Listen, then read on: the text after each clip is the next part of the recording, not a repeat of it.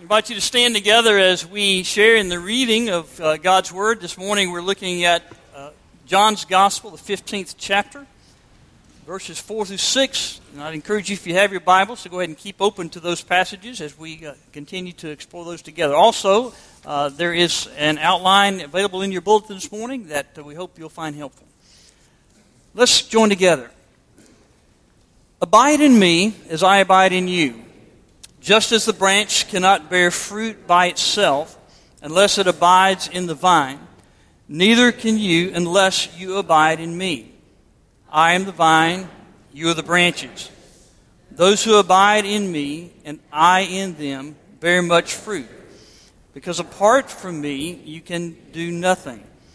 Whoever does not abide in me is thrown away like a branch and withers.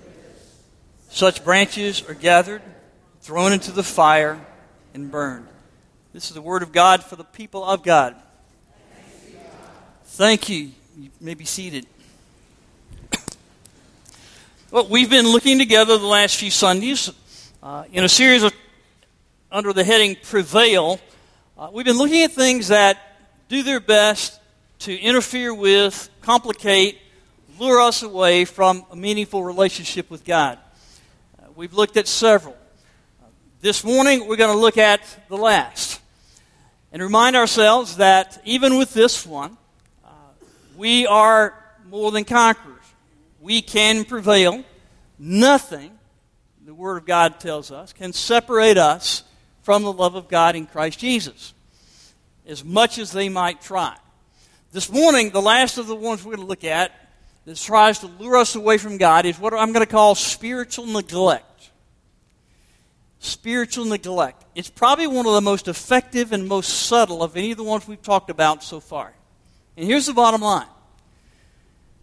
If you and I neglect our spiritual life, if we fail to nurture and cultivate our walk with God, that neglect over time, if given enough opportunity, can succeed in blurring, if not completely destroying, our spiritual life and a meaningful relationship with God.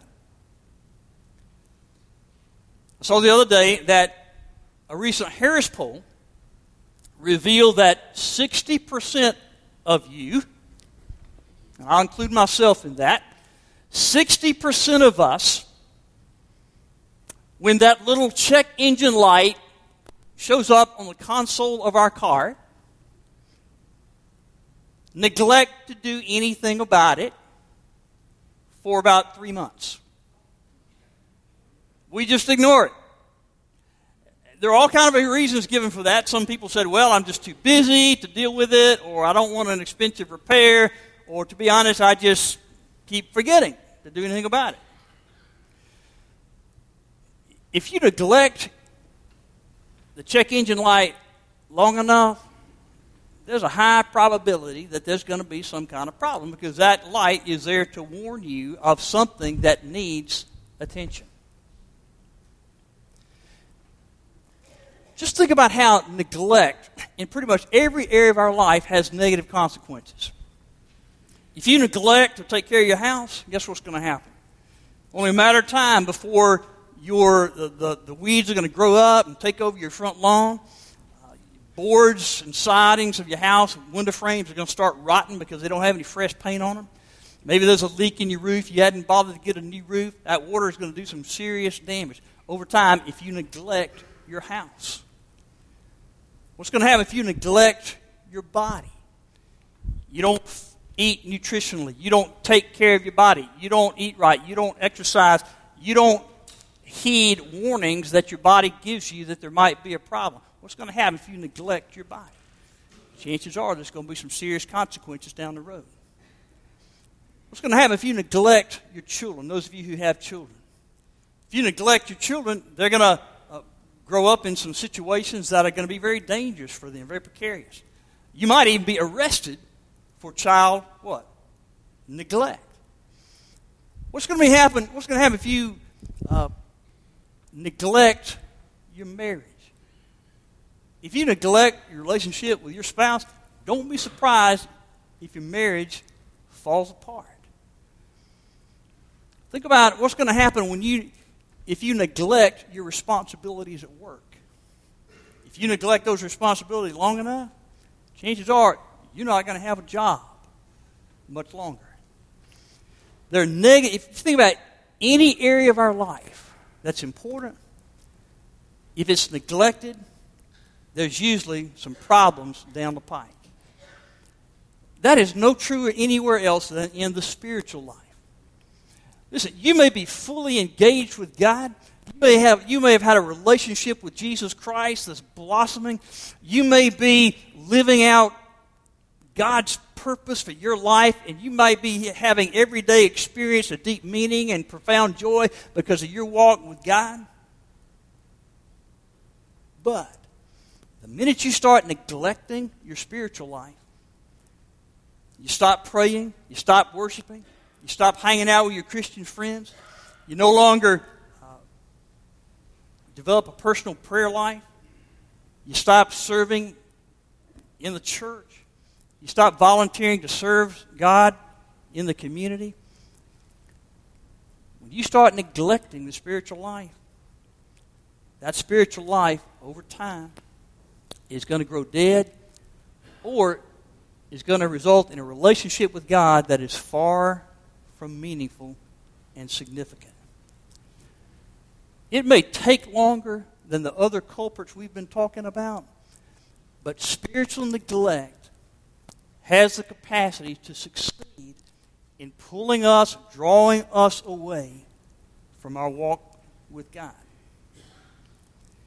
This town, this church, is filled with people who used to have a vibrant experience with God and their spiritual life was blossoming, but due to neglect, that's been taken away.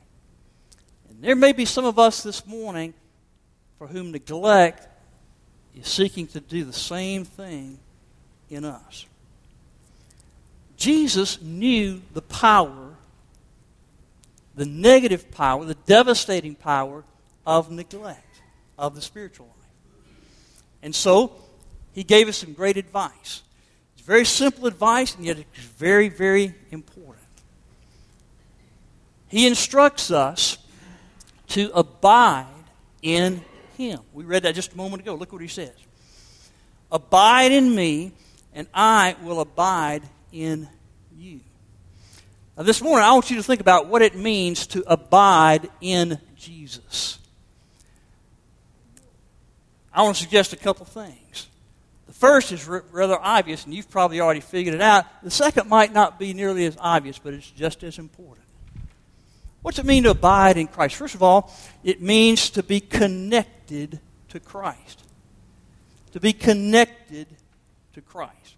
That's really the meaning of this example that he gives right here. He says, I'm the vine, you're the branches. The branches, if they're severed from the vine, they can't live. There's no life flowing through them. Branches can't produce fruit if they're severed from the vine. So abide here, very simply, it means that we are to be connected to Christ. Becky and I came home the other day from being out of town, and a large pine tree had fallen from the backyard right about 2 feet from the side of the house. Didn't touch the house at all, thank God, but what it did do is it fell right on top of this beautiful large fig tree that's been producing some great figs this summer. The weight of that tree that fell snapped off 2 of the limbs off that fig tree, and another larger limb didn't snap, but it was bent over and it was trapped underneath the weight of that tree that had fallen. In a day or two, it was pretty predictable what was going to happen. The leaves and the fruit on those limbs that were ripped off the trunk, they began to wither, dry up. They were dead. The leaves on the other branch that was still connected to the vine, and yet it was held, being trapped underneath the heavier tree, those leaves, they were crushed. They were held back, but they still had life in them. They were still green. And a day or two later, after the tree service came and cut the fallen tree and took it away, guess what happened to that limb on that fig tree that was still connected? Even though it had been bent down, it began to rise back up to its original position. And it's a healthy limb today. The difference was it was connected. Being connected made the difference. This summer, Becky and I went on vacation, and we were staying at a family member's condo. And one of the first things I did when we got into the condo was to set up my Wi-Fi. I had gotten the code, and because I knew that was going to be important. And I don't know, maybe I shouldn't do this, but whenever I'm off like that, I just like to stay connected to the internet. And so I turned my laptop on, and I enter the code, and I wait. And I couldn't find a connection. All I got was that little dial trying to say, I'm searching. And so I walk around to every room of the condo trying to get a connection. Finally, in the back bedroom near a closet was the actual unit. And so when I set my laptop up in that room, I got a connection. I was able to get online and do what I needed to do. Let me tell you, our relationship, our faith in God is very much like that. You can know the code. In other words, you can know about God, you can know about Christ. But a spiritual life, a vibrant spiritual life, requires that we be connected to Christ. And that connection be strong. Jesus goes on to say, as the branch cannot bear fruit by itself unless it abides in the vine, neither can you provide fruit unless you abide in me. A fruitful life in the Spirit, is a life in which we're effectively serving God. We're experiencing the joy of that relationship. We are living a life of purpose and meaning and value. That's what it means to be fruitful. There's no way that we can live a fruitful spiritual life unless we are connected to the vine, which is Jesus. So how do we stay connected? Well, this isn't rocket science. There are a lot of ways we stay connected. We can stay connected through prayer. The more we talk with God, the more we talk with Christ in prayer. If you got a good friend that moves out of town, how do you stay connected to them? You pick up the phone. You talk to them. You write them. You go see them. Prayer. Worship. We come into a place like this, and if we truly open our hearts and lives to experience God's presence, God does something in worship that is unique and powerful, and we stay connected to God as we engage in worship. Personal devotional life. We stay connected to Christ when we find times in our own personal lives from day to day to spend time in God's Word, to reflect and meditate on Scripture. We stay connected when we, throughout the week, listen to music, that Christian music that keeps our relationship with Christ at the forefront of our heart and mind. We stay connected by volunteering to serve in the church or serve in the community. We stay connected by reading Christian literature that broadens our mind and our understanding to the greatness and the grandeur and the holiness of God. All those together help keep us connected. That's part of what it means to abide. A couple of years ago, I was taking my 10-year-old grandson at the time tubing down the Toccoa River. It was just he and I. And we get set up in the river, and we got two different tubes. I'm in mine, he's in his. And there was a rope that was tied to mine. And so I just took the rope, and I tied it to the handle of his tube so that as we went down the river, we could stay together and be safer that way. We're riding along in the river about 5 minutes, and Landon says, Papa, I don't want to be connected to your tube. I want to just be on my own. I said, well, okay. So I untied the rope, and he drifted off a little bit, but we were in safe distance to one another. And we were having a good time, but about 10 minutes later, we're going down the river, and we come up on some rapids that he didn't see. And when we hit those rapids, I mean, not really deep, but just enough to get your attention. We got to those rapids. They picked that tube up and they spin it around and around and around. And he was a little frightened. After he got back to smooth waters, he looked at me and said, "Papa, I think I want to be connected after all." We can go through life solo, on our own. But maintaining a spiritual life of vibrance and joy and meaning requires that we're connected to Jesus Christ. That's why he says, "Abide in me." It means to be connected. Well, but there's more. See, I'd be lying to you if I said that was the only aspect of what it means to abide. I'd be lying to you if I said, listen, all you got to do, you pray, you worship, you volunteer, you have a personal devotional time, you do those things and you will abide in Jesus. There's another component here that we hadn't mentioned yet. And I would venture to say that if I were to ask you a moment ago, what does it mean to abide in Jesus? I think most of y'all instinctively would have said, well, it means to be connected to Jesus. But there's more. So here it is. To abide also means to be compliant. Compliant. All right, think about this. What are you doing when you abide by the rules of the road? When you get in your car and you drive to the church or drive to the store or drive to work, what are you doing when you abide by the rules? You are complying with the rules of the road. You're not making them up as you go. What are you doing when you abide by the policies of the company where you work? It means you comply with the policies of your company. You're not just making up your own policies. To abide in Christ in a way that sustains the spiritual life is complying.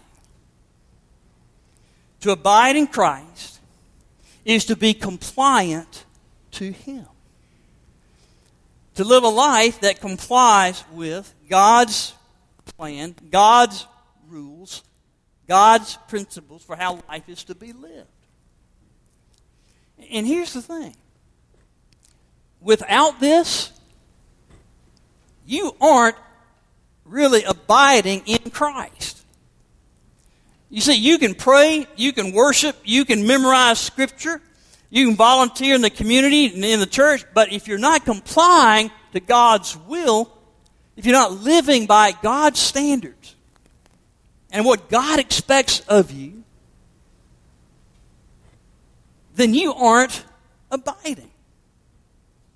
Now, this understanding of abiding is made clear in verse 10 of this passage where Jesus says, "If you keep my commandments, you will abide in my love." In other words, to abide means to keep commandments, keep His commands, live by His plan. We see this understanding of abide again. If you look over at 1 John chapter 3, verse 24, you just write this down unless you want, or you can try to find it if you want to. Look it up later. 1 John 3, verse 24. Listen to what it says. "The one who keeps His commandments," here's the word, "abides in Him, and He in them." Abiding means being connected, but it equally means being compliant. What's this mean? This means that some of us who think we're abiding in Christ may not actually be. We pray, we worship, but when it comes down to it, maybe we still are making the rules for how our lives are going to be lived. We're determining what is right or wrong. and we comply with what we want, or we comply with what the world wants, but do we comply with what God wants? See, a lot of times people today, we comply to modern culture. We comply to current values for how life is to be lived. Let me tell you, it's not just folks out there that do that. I'm afraid that in many ways, that's become the new standard for many of us in the church. Connecting is the new goal. Complying with Christ, it seems, is often left behind as something that's essential in living the Christian faith. There are a lot of churches that do a great job of inviting people to connect with Christ. But some of those churches are pretty silent when it comes to talking about complying with Christ. I love the way Eugene Peterson talks about what's happened even in the church, the culture of the church, and how we've abandoned this understanding of the importance of compliance. Listen to what he says. Speaking of the way God wants us to live, he says, the way is plain. Walk in it. Keeping the rules and obeying the commands is only common sense. People who are forever breaking the rules, trying other roads, attempting to create their own system of values and truth from scratch, spend most of their time calling up someone to get them out of trouble and help repair the damage, and then ask the silly question, what went wrong? If you go against the grain of the universe, you get splinters. Maybe that's why we have so many splintered churches. Maybe that's why we're a splintered nation. No longer comply to God's plan. Maybe that's why we have so many splintered marriages. Maybe that's why so many of us have splintered lives.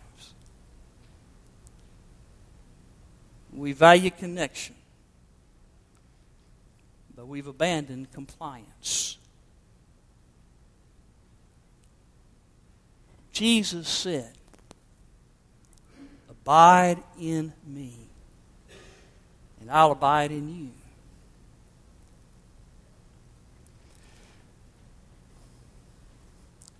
The way to avoid neglect of the spiritual life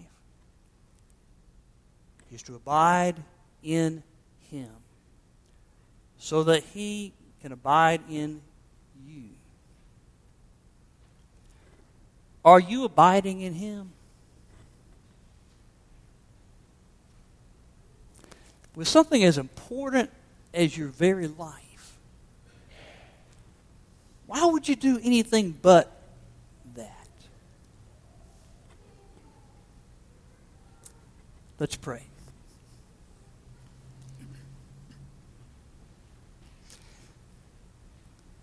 In our prayer time, I want to ask you some questions, and I want you to, if you can, just reply back to God in your heart and in your spirit. How are you today staying connected to Christ? And do you feel that you're properly connected in the way that you need to be?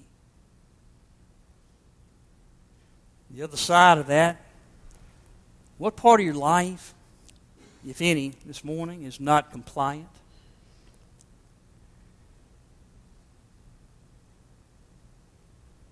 And that lack of compliance, that lack of surrender or obedience to God is interfering with your ability to be fruitful in your Christian life. Well, God, I just pray this morning that you will enable every person in this room to experience a deep connection with you through Jesus Christ. And that we will do all that we can to make sure that connection is nurtured and sustained. Lord, I equally pray that every person in this room is living a life or will soon, at your direction, begin living a life surrendered to you and compliant. That decides, instead of following the world, instead of following a secular culture that tells me what's right and what's wrong and how to live my life, I'm going to follow God's Word. Because I know that it is in compliance with His truth that I experience the greatest joy and the greatest life. God, thank you for promising to abide in us when we abide in you.